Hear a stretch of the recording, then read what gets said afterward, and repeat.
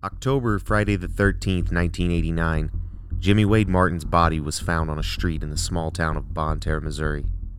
When there are witnesses, a murder weapon, and a taped confession, how exactly does a murder become a cold case? It started at that little bar. This case is not ended by any stretch of the imagination. A lot of people in that town's not going to Rumor has it was big brawl, big bar fight. County Jail. We have been working so hard on this. I can't be silent anymore. You know that guy that got killed here last night? There was rumors going around like the next We day. started doing a lot with Facebook. the question is, what happened to Jimmy Wade Martin? From Blueburn Productions, this is Small Town Forgotten. I'm your host, Chris Hulsey. Welcome back to Small Town Forgotten. Thank you for returning. Thank you for listening to our story. We have not put out an episode for a very long time, and I'm guessing that many of you thought it was over, or that we had given up. Although we will never give up, you can see how easily a murder case can turn cold. How if the people who are not directly affected by the murder don't keep it going themselves, that it will be forgotten. Time is trying to rob us of justice. Money, attention, and resources are going to what seems like more pressing concerns. Memories are fading, and even worse, witnesses and people who know the truth about that night are dying.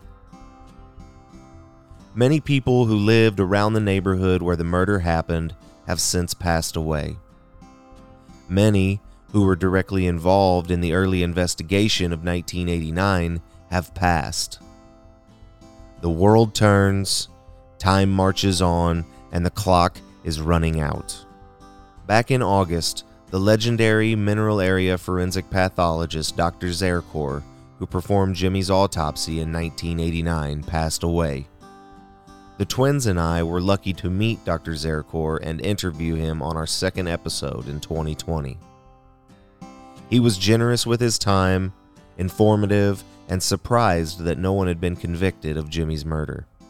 At the time of the autopsy, I did forensic pathology for most of the counties in southeast Missouri and was asked by Ken Buckley, the acting coroner and sheriff at the time of St. Francis County, to do the autopsy, which was done, was it October 16th of 1989? That's right. Well, I hope it helps. I hope I'm still around if you can get this to court. But I'm sure if not, I think the autopsy report and the preliminary hearing they could use, and that would be probably all you need. With each death, time is taking away hope. We can't let that happen. So why have we not put out an episode? I'll start there. The fact is that we had an insider scoop that we thought was going to change everything. An addition of resources that would see this cold case finally go to trial. That's our goal, after all. To have charges filed for the person responsible for the murder of Jimmy Wade Martin. For them to stand in front of a jury of their peers and be judged for their crime. And to pay for that crime. So we have been waiting to release updates, interviews, and any news that could potentially jeopardize the case. Because of that, we were patiently waiting, and waiting, and waiting. After 3 decades, we could afford to be a little patient, right? But here we are. Are we closer? We aren't sure. Sometimes it doesn't feel like it.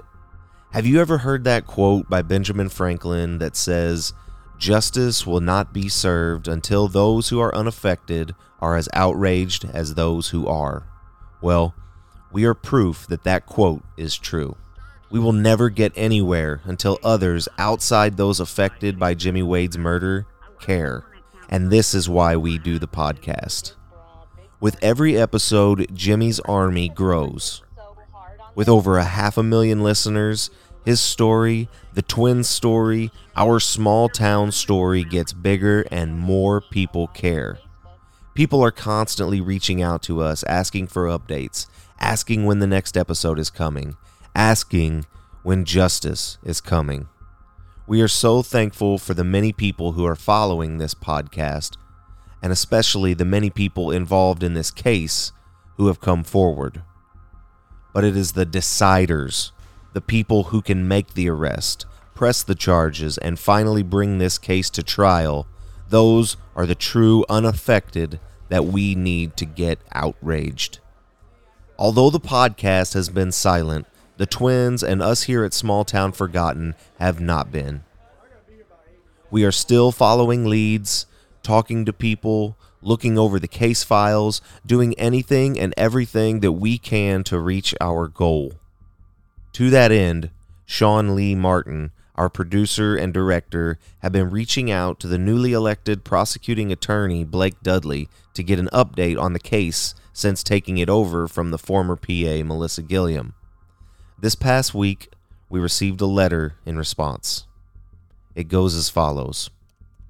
Dear Mr. Martin, shortly after I was elected and sometime before I could take office, I was given a very brief overview of the investigation into the murder of Jimmy Martin.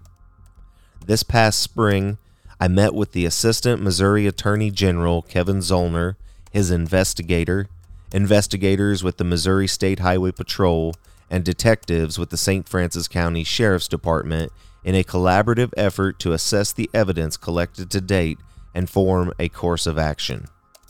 While no final decisions were made, we did agree to make some follow-up inquiries and get back together later this summer. Due to the Assistant Attorney General's obligations in other active murder cases, we were unable to get together this summer. Unfortunately, the medical examiner in this matter, Dr. Michael Zarakor, recently passed away.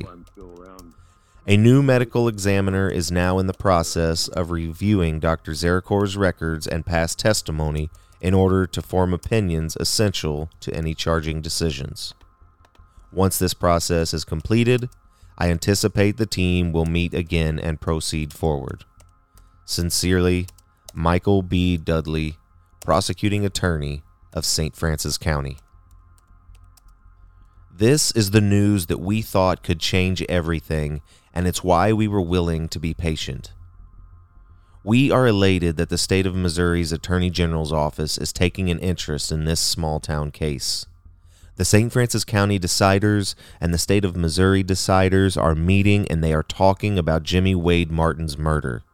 He is not forgotten. Our small town is not forgotten.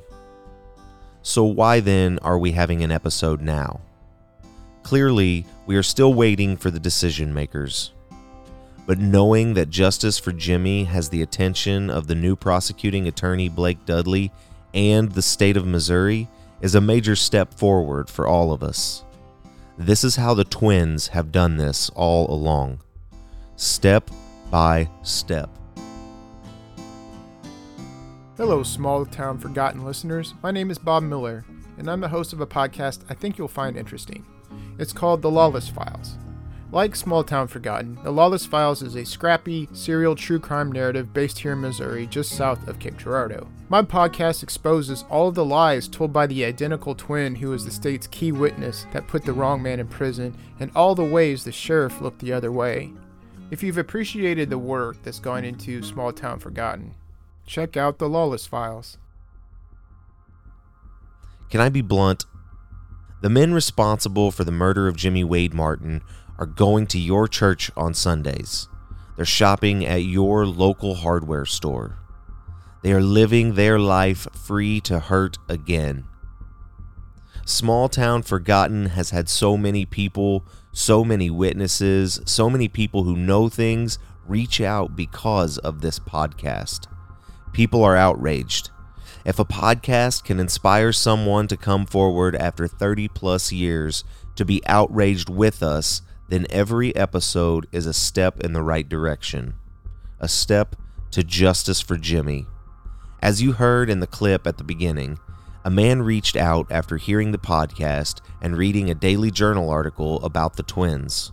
Remember how everyone knows everyone around St. Francis County? Well, this man's name is David Cravens, and he was an English professor that I had while attending Mineral Area College over a decade ago. He reached out to me over Facebook, and we connected. Hello. Hey, David. Hey, Chris. Hey, buddy. Chris Hulsey, how are you? Good. How are you, bud? I'm doing good. We can discuss if you want your name to be used or if you would rather remain anonymous. That's your call. If I'm gonna do this, I stand behind it. Okay. So you want us to use your name? Yeah, that's fine. Okay, great.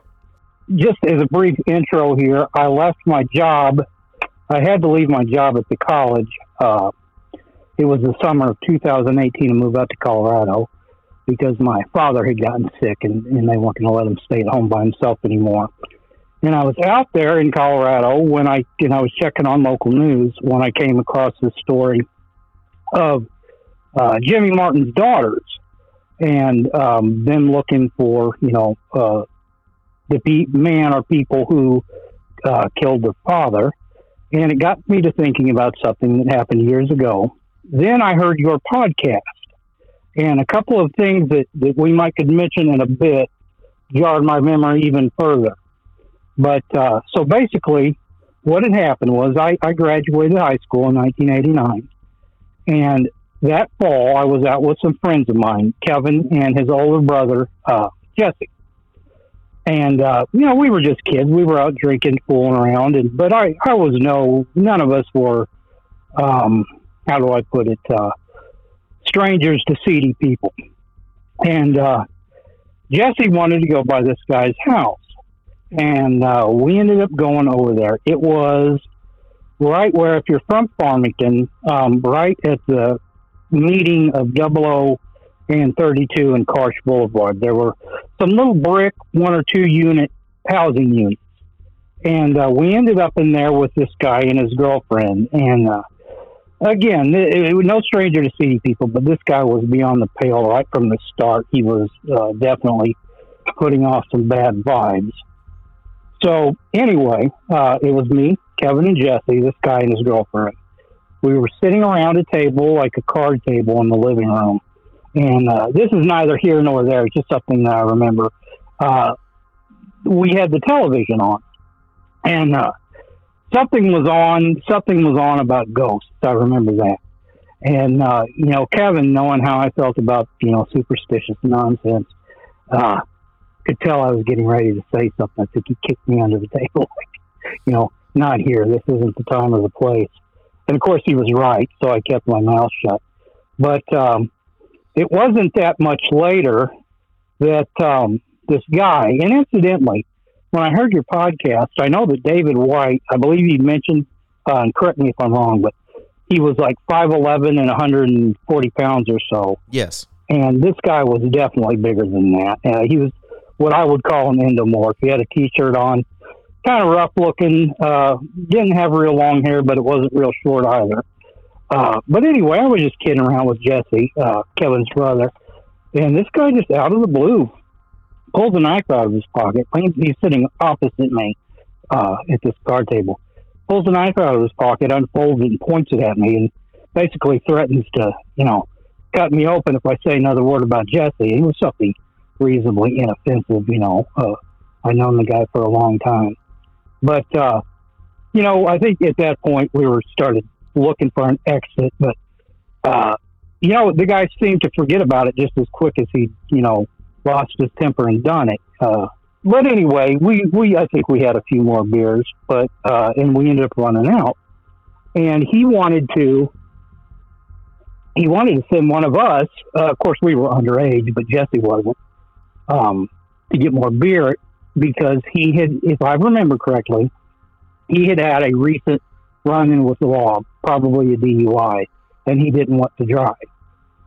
And I think in the end, we ended up sending his girlfriend went to get us some more. And when she was gone, that's when he started talking to Jesse and had made mention of this murder. That getting into a fight with somebody outside of the bar in Bonne Terre, and what stuck with me was the fact that he said he'd hit him with a 4x4. And at first, in my mind, I was thinking 4x4 like the vehicle. And then I realized he meant a board. And it just struck me as awkward because, if you've ever picked up a 4x4, you know how awkward that would be to swing at somebody. But that's just one of the things that stuck out in my mind. But anyway, we got out of there. Kevin and I, we left Jesse there. And once the girlfriend had gotten back. And I guess that morning we were back out at Kevin's house, and Jesse, he was a tough guy, and he told this story. He said that when we left, she had ended up saying something that set this guy off, and he had just got on top of her and beaten her up really bad. And I really remember getting the impression that Jesse, was intimidated by this guy, so much so that he didn't step in. And I remember finding that disconcerting because Jesse was a tough dude, but again, this guy was bad news. He wasn't anybody to mess with. And one thing I want to mention about when he was talking about this, I do remember he was talking in, it wasn't I or me. It was first person plural. It was we. We did this, we did that. So I got the distinct impression that there was another person with him when it happened. Like I said, Chris, I know it's not a lot, but I hope that it helps some way. I was hoping to do 4 things. Basically, to give you what the guy looked like, where he lived, that he was with somebody else, and that he may have recently been in trouble for a DWI or a DUI prior to that. But anyway, yeah, I hope that it can help in some little way. Yeah, it's, without saying too much, not that you don't know what we know about, your involvement in this. The story, when I read your message, it hit me like a ton of bricks because a lot of the things you were saying were lining up with the characters that we've been putting together. Good. Can you remember when you were listening to the podcast? Did something specifically click, or had you thought? Go ahead. I think the 4x4 mention of the 4x4 made everything click. Yeah, and I mean, did you know as soon as something clicked in your mind? Did you think, I'm going to call them, or what made you send me a message? Oh, I sat on it for a day or two, but, it's a good cause, and I felt for the girls, wanting to know what happened to the father, and I thought if there's anything that I could do to help, that, I wanted to do it.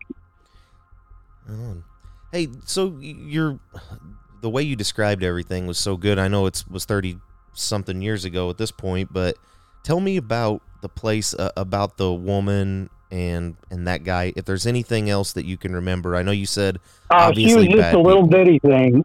She was a little bitty thing with dirty blonde hair. And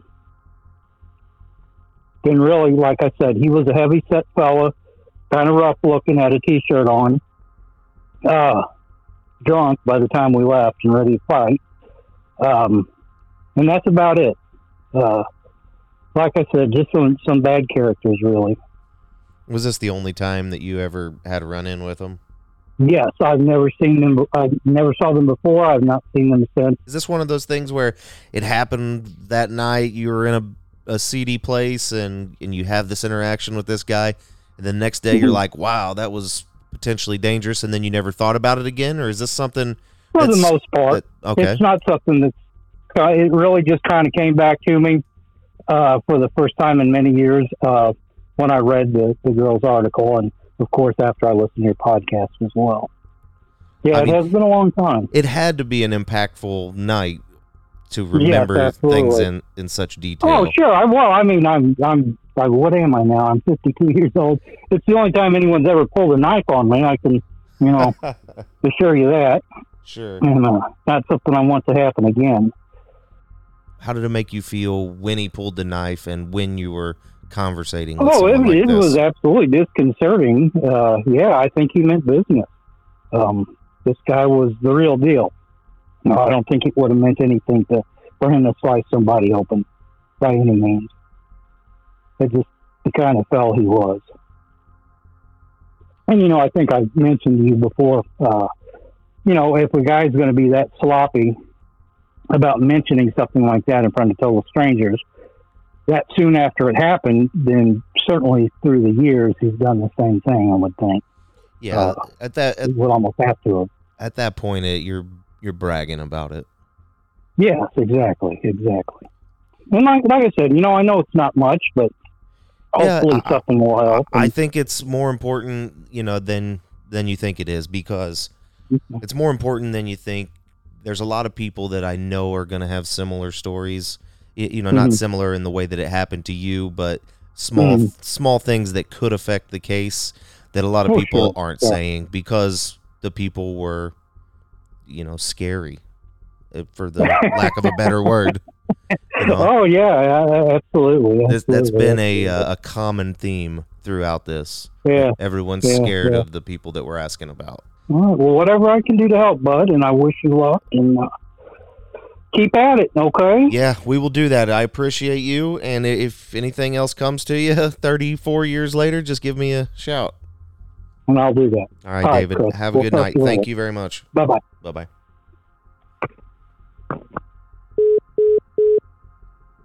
We did this, and we did that. David said he used the pronoun we and never I. In all the interviews that we have done, we have always had two names mentioned to us. It has always been one with the other, and this is what I'm talking about. David remembered the incident because it was the one and only time that someone had threatened him with a knife. What other interviews are we missing because the memory was not so firmly implanted in their minds? What other details of the night do we not have because too much time has passed? What stories are not told because they carried them to their graves? A very important thing to remember. David said the man who bragged about killing someone with a 4x4 was beyond the pale and giving off bad vibes.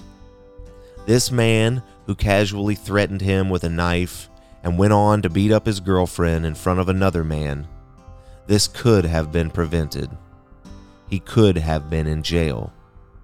I am here to tell you that he and his partner did not stop hurting people the night that they murdered Jimmy Wade. There is a list of people the two of them have threatened, a list of people that they have physically harmed, and rumors of other people being killed. Is that the type of person that you want walking around in your community? Hello, podcast listener. Hope you're enjoying this episode of Small Town Forgotten. When you're ready for a break from the true crime genre, come join us over on Mostly Superheroes, a weekly pursuit for the world's best stories with an emphasis on live-action superhero stuff. I'm your host, Logan. Join me, PC Mike, The Giggler, Scotty Scoop, and Carrie for a breakdown of all the TV and movies happening each week. Find us at mostlysuperheroes.com and listen where you get your podcasts. Watch us on YouTube and Facebook, and enjoy the rest of the show. The twins have made many relationships over the years while investigating Jimmy's murder. They visited David Brian White in prison on multiple occasions and have even babysat his twin grandkids. They've traveled out of state for interviews and knocked on countless doors. Folks have volunteered information to them at local restaurants, hair salons, football games, and church. The community is stepping up. The community is outraged that justice has not been served. 34 years ago, just before his birthday, Jimmy Wade Martin was beaten to death, and no one has been convicted of his murder. That night, many people saw, many people heard, and many people still know the truth. Okay, Patty. How did you know my dad? Well, I was going with and Jimmy came over to our village where we lived, and that's how I met your dad, was Sue. And And then what was he like? Oh, he was awesome. He'd keep you laughing. He was rolling all the time. I mean, he was just really funny. Always full of laughter. Always smiling. Life of the party. Yeah, always. I mean, and he always entertained all the kids. I mean, he was awesome. Really awesome person. He would help you if, just like me, I was in need of a vehicle. He came through and got me one. He found one for $100. Well, he sold it to me for $100. He charged me $50, and he charged me $50, and then,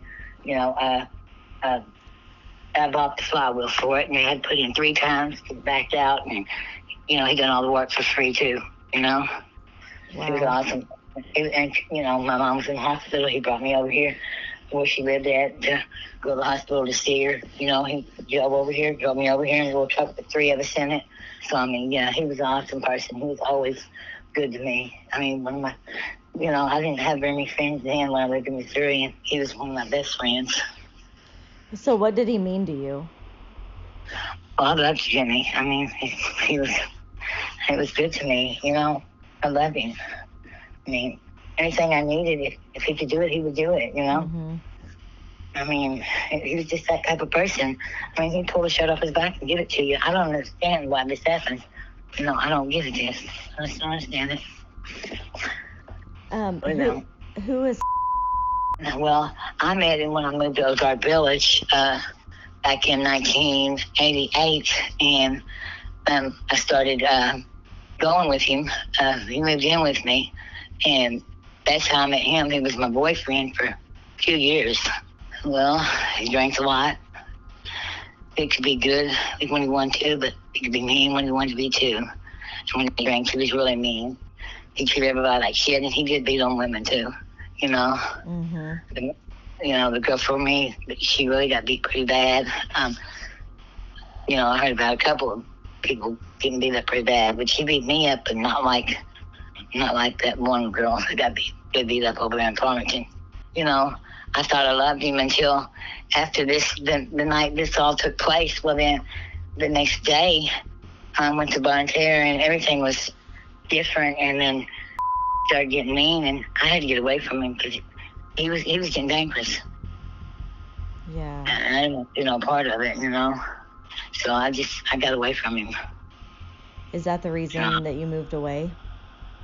Well, yeah, I moved to St. Jimmy Blake's, and got married. Mm-hmm. Ended up getting married because, I didn't trust him. He got really bad. I mean, all of a sudden, he just done a 360 and was a whole different person. But he drank all the time, but, he was an alcoholic, but it was really bad. After that night, it was different. So what all do you remember about that night on October 13th? The night that my dad was murdered. Well, I remember that evening, and they came over there and told me that we was going to the bar to party. I said, oh, okay. And then about an hour later, we left, and it was just a block away. And then on the way down there, said, well, if Jimmy's down there tonight, said, we can't party with him no more, so the next time that he's around, we're going to kill him. And I was like, what? What are you talking about? And I'm just not going into it. Just forget it. It's we was there at the bar then. And then the next thing I know, we've been drinking quite a bit that day because I was over. And next one came over and said we was going to the bar, so we went. But I don't know why he said that, and I didn't understand it all. I knew the front window of the house was broke out, on the glass door, and there was a plywood up there, but I didn't know nothing that had happened. I didn't know nothing, and he said that to me, and then we went to the bar, and and them didn't sit with me. They was I thought they were back there at the pool table, but I was sitting at the bar. Well, Jimmy came up and talked to me. He used my brush. He always combed his hair. He had beautiful hair. And he was combing his hair and talking to me. And he told me he loved me. And I was his little pot-smoking turkey buddy. And then would I give him a ride over there the state trooper's office when he got done taking care of some business. And I said, what? He said, I gotta go take care of some business down the street. I said, oh. Well, I didn't think about, I didn't know. Nobody knows before time, I guess. But anyway, he told me he loved me. He gave me a kiss. And I said, oh, don't do that. He'll kill you. Well, I'm looking around, looking that he was like that. He was mean and jealous. Well, anyway, I looked around and I didn't see. They wasn't in there. Jimmy gave me a kiss. And then he told me about his truck, where he wrecked it, and he got his settlement. He's going to be getting another vehicle. And I said, well, that'd be good, He said, yeah, I got my check in. I think he said he just got in the next day or so ago. And then he had that money, and he was going to get him a vehicle. And he said, I got to go take care of some business down the street, and I'll be back. And the next thing I know, they said some girls was out in the parking lot fighting, and there's 2 or 3 fights going on out there. And, well, I didn't go out there because I didn't want to get into it because I didn't want to I just stayed inside. That way I didn't get dragged, drug around or in a fight. And next thing I know, people was coming in the bar, screaming at somebody down the street. The top of her head was knocked out, hit in with a 4x4 post, is what they said. Well, at that time, I didn't know who it was, and I didn't go down the street. But then that's when the police, it seemed like it took forever for them to get there and that. But then when they got there, I never seen no cops, really. I didn't go down there because I didn't want to get involved in none of that like that. Because I didn't know what was going on. And then the next thing I know, that they said it was Jimmy. And then we went to the hospital. I'm pretty sure, I think me and drove my car, which is my little Sunbird. It was a 1980 Sunbird. And came up there too. And we sat there together. But when I went in, we went in the double doors. But I think she left us where Jimmy was. And it just tore me up, I can remember the things he did because, he was a good friend, And I just don't think that should have happened like that, regardless of who and what done what. I don't think nobody deserves that, regardless of what they might have done. It takes 2 to tango. It takes 2. And then when, because I didn't understand it all when saying that in the car. I was like, what are you talking about?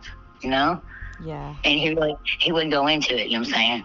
And then the next day, when we went over there, everything was different. I mean, it was weird. Like I said, the day we just went up there, we rode up there and got out and talked to Jimmy's daddy. And, I don't know what all he said. He really didn't say much when he got back in the car. I know you're the key to help behind bars for the murder of my dad. You and, other people who have came forward. So is there anything else you wanna say or talk about? Well, I just hope that anything I might have said might bring some memory back to somebody else, that something they might remember that will help, because this is wrong.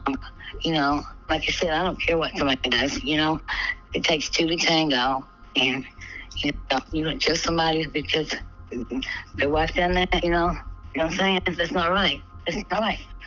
No, I don't know if you think of anything that jogs your memory. David White was being chased by 3 people, my dad, someone else. Oh, no, he got in my trunk of my car. I know that. And I know I had a hatchback. Like I said, I had a 1980 Sunbird. It was red. It had the hatchback on it, but the hatchback was broke. And I know he kept all that in that car. And I know that there was a stick, a square stick that held up the hatchback. Because it was so heavy. And then I can't remember if that stick or that ball that was in there the next day or what happened with it. I don't know. But I know the next day when we was at Olark Village, the next morning, he said he got a rag and he was wiping some blood off the car. So I don't know whose blood that was. I never, in my wildest dreams, thought it was for real.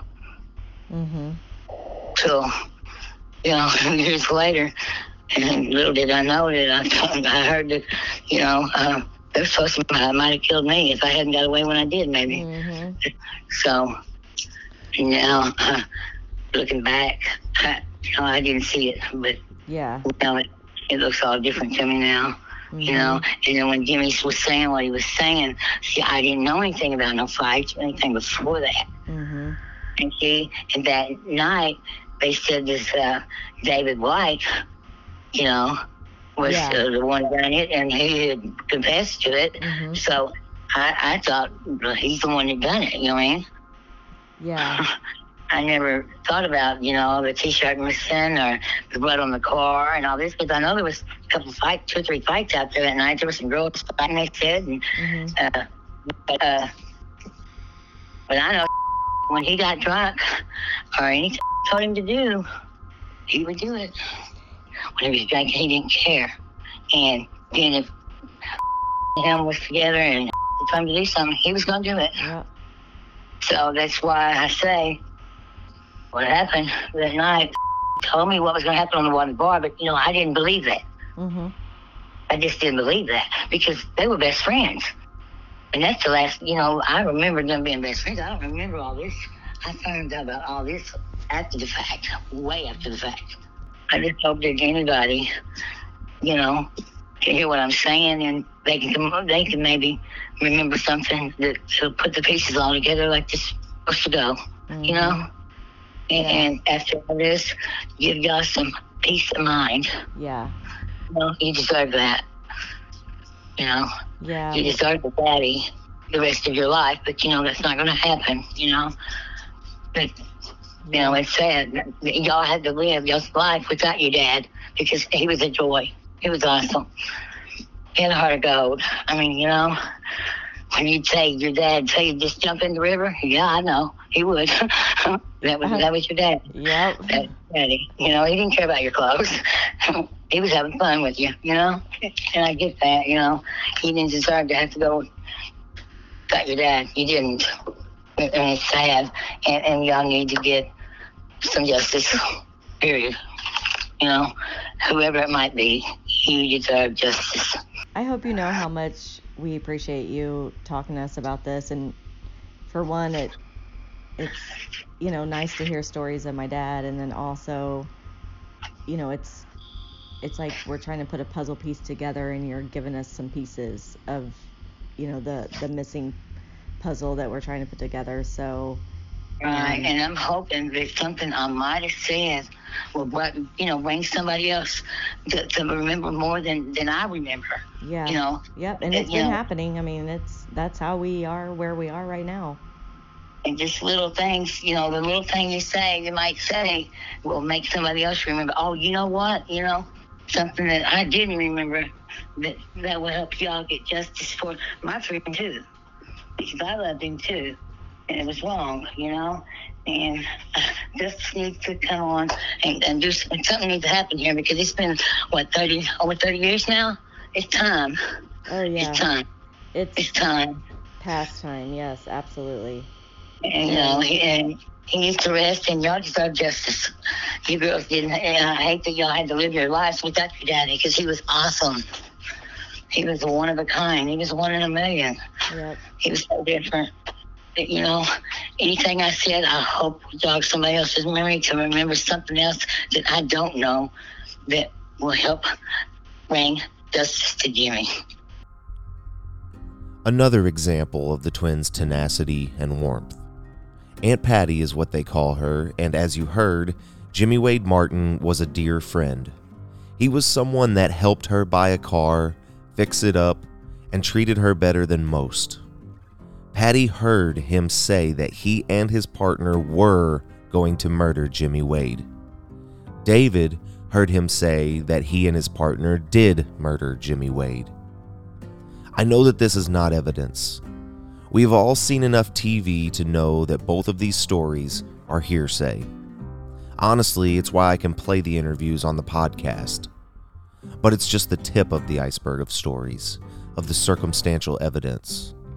You remember Mr. Zabadow says that circumstantial evidence can be just as important as direct evidence. And we get it. We realize that unlike other podcasts, that we cannot be counted on to have an episode every week or even every month. And also, like other podcasts, we can't even give you all of the information that we have. We tell you that we know who killed Jimmy Wade, but we don't give you names. We tell you that there are witnesses to the murder, but we don't tell you who, and we don't tell you what they have seen. We tell you that there is evidence, but we don't list what the evidence is. This is not one of those podcasts where you can listen to all the evidence and guess who the murderers are. Be a couch detective. This is a true story, and the chapters are still being created. In our hearts, the twins and Small Town Forgotten have written the conclusion. And when you break it down, it's actually quite a simple crime, isn't it? The body was not hidden. In fact, he was still alive when the police arrived on the scene. There's no question that he was murdered by someone. No, the mystery is in the fact that despite all of the potential witnesses, no one was convicted of his murder. The first police report references 3 people chasing David Brian White, and one of those persons was Jimmy Wade. So who were the other 2? Did the police ever find out? Do we here at Small Town Forgotten know? In episode 11, I mentioned that even the other 2 men who were chasing David Brian White never testified to seeing him hit Jimmy Wade. You could infer from that we know who they were, and you would be right. You could also infer that either we are protecting those individuals or that those individuals are the 2 individuals that we think murdered Jimmy Wade. That's right. The 2 men who talked about killing Jimmy Wade before and after the night of the murder, these same men were in the vicinity of where Jimmy Wade was killed, and one of them had clear motive. Dr. Zarakor said that Jimmy Wade had no defensive wounds. Now you tell me. Do you still think that David Brian White did it? 34 years ago today, October 16th, Dr. Zarakor performed his autopsy on what should have been Jimmy Wade's 30th birthday. Time is trying to rob us of justice, but we have to resist. The 2 interviews we played for you just now matter. Every detail they gave us helps fill out the story of that night and inspires others to also come forward.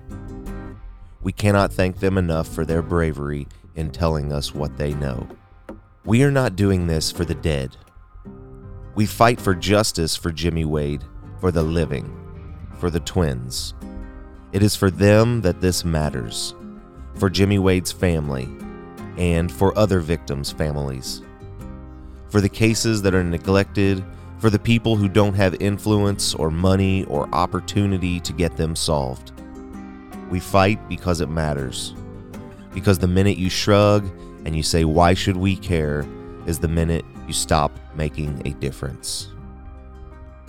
Next time on Small Town Forgotten. I guess he was at the funeral. I can't say I never seen him again because I guess he was at the funeral. But sat on the front porch, and on Mom and Dad's front porch when Gary and I walked in, and Gary spoke to him, and I didn't know him, and I don't know any of the other ones that were mentioned. I don't even know if I could tell you what David White looked like even now, because we went to several hearings and stuff. But Gary spoke of sitting on the front porch. He said, "I don't know who that man is." He said, "But he knows something or he's done something." He said, "Anytime a man won't look you in the face and shake your hand, there's something going on." And my husband said that. But other than that, I just heard those names. I don't know who was involved, but I know I did hear that they were at, I think, the bar. They were all there at the bar. Oh, let me tell you this real quick before I forget. She lived on Mound Street, and she said she was Gary's aunt. And my youngest son actually stayed all night with his grandma, and that was Gary's mom's sister. And she had seen what happened. And she never wavered from what she told the police or anybody else. There was a man with a red baseball cap that was hitting another man. And of course, that time she didn't know that was my brother. But she never wavered.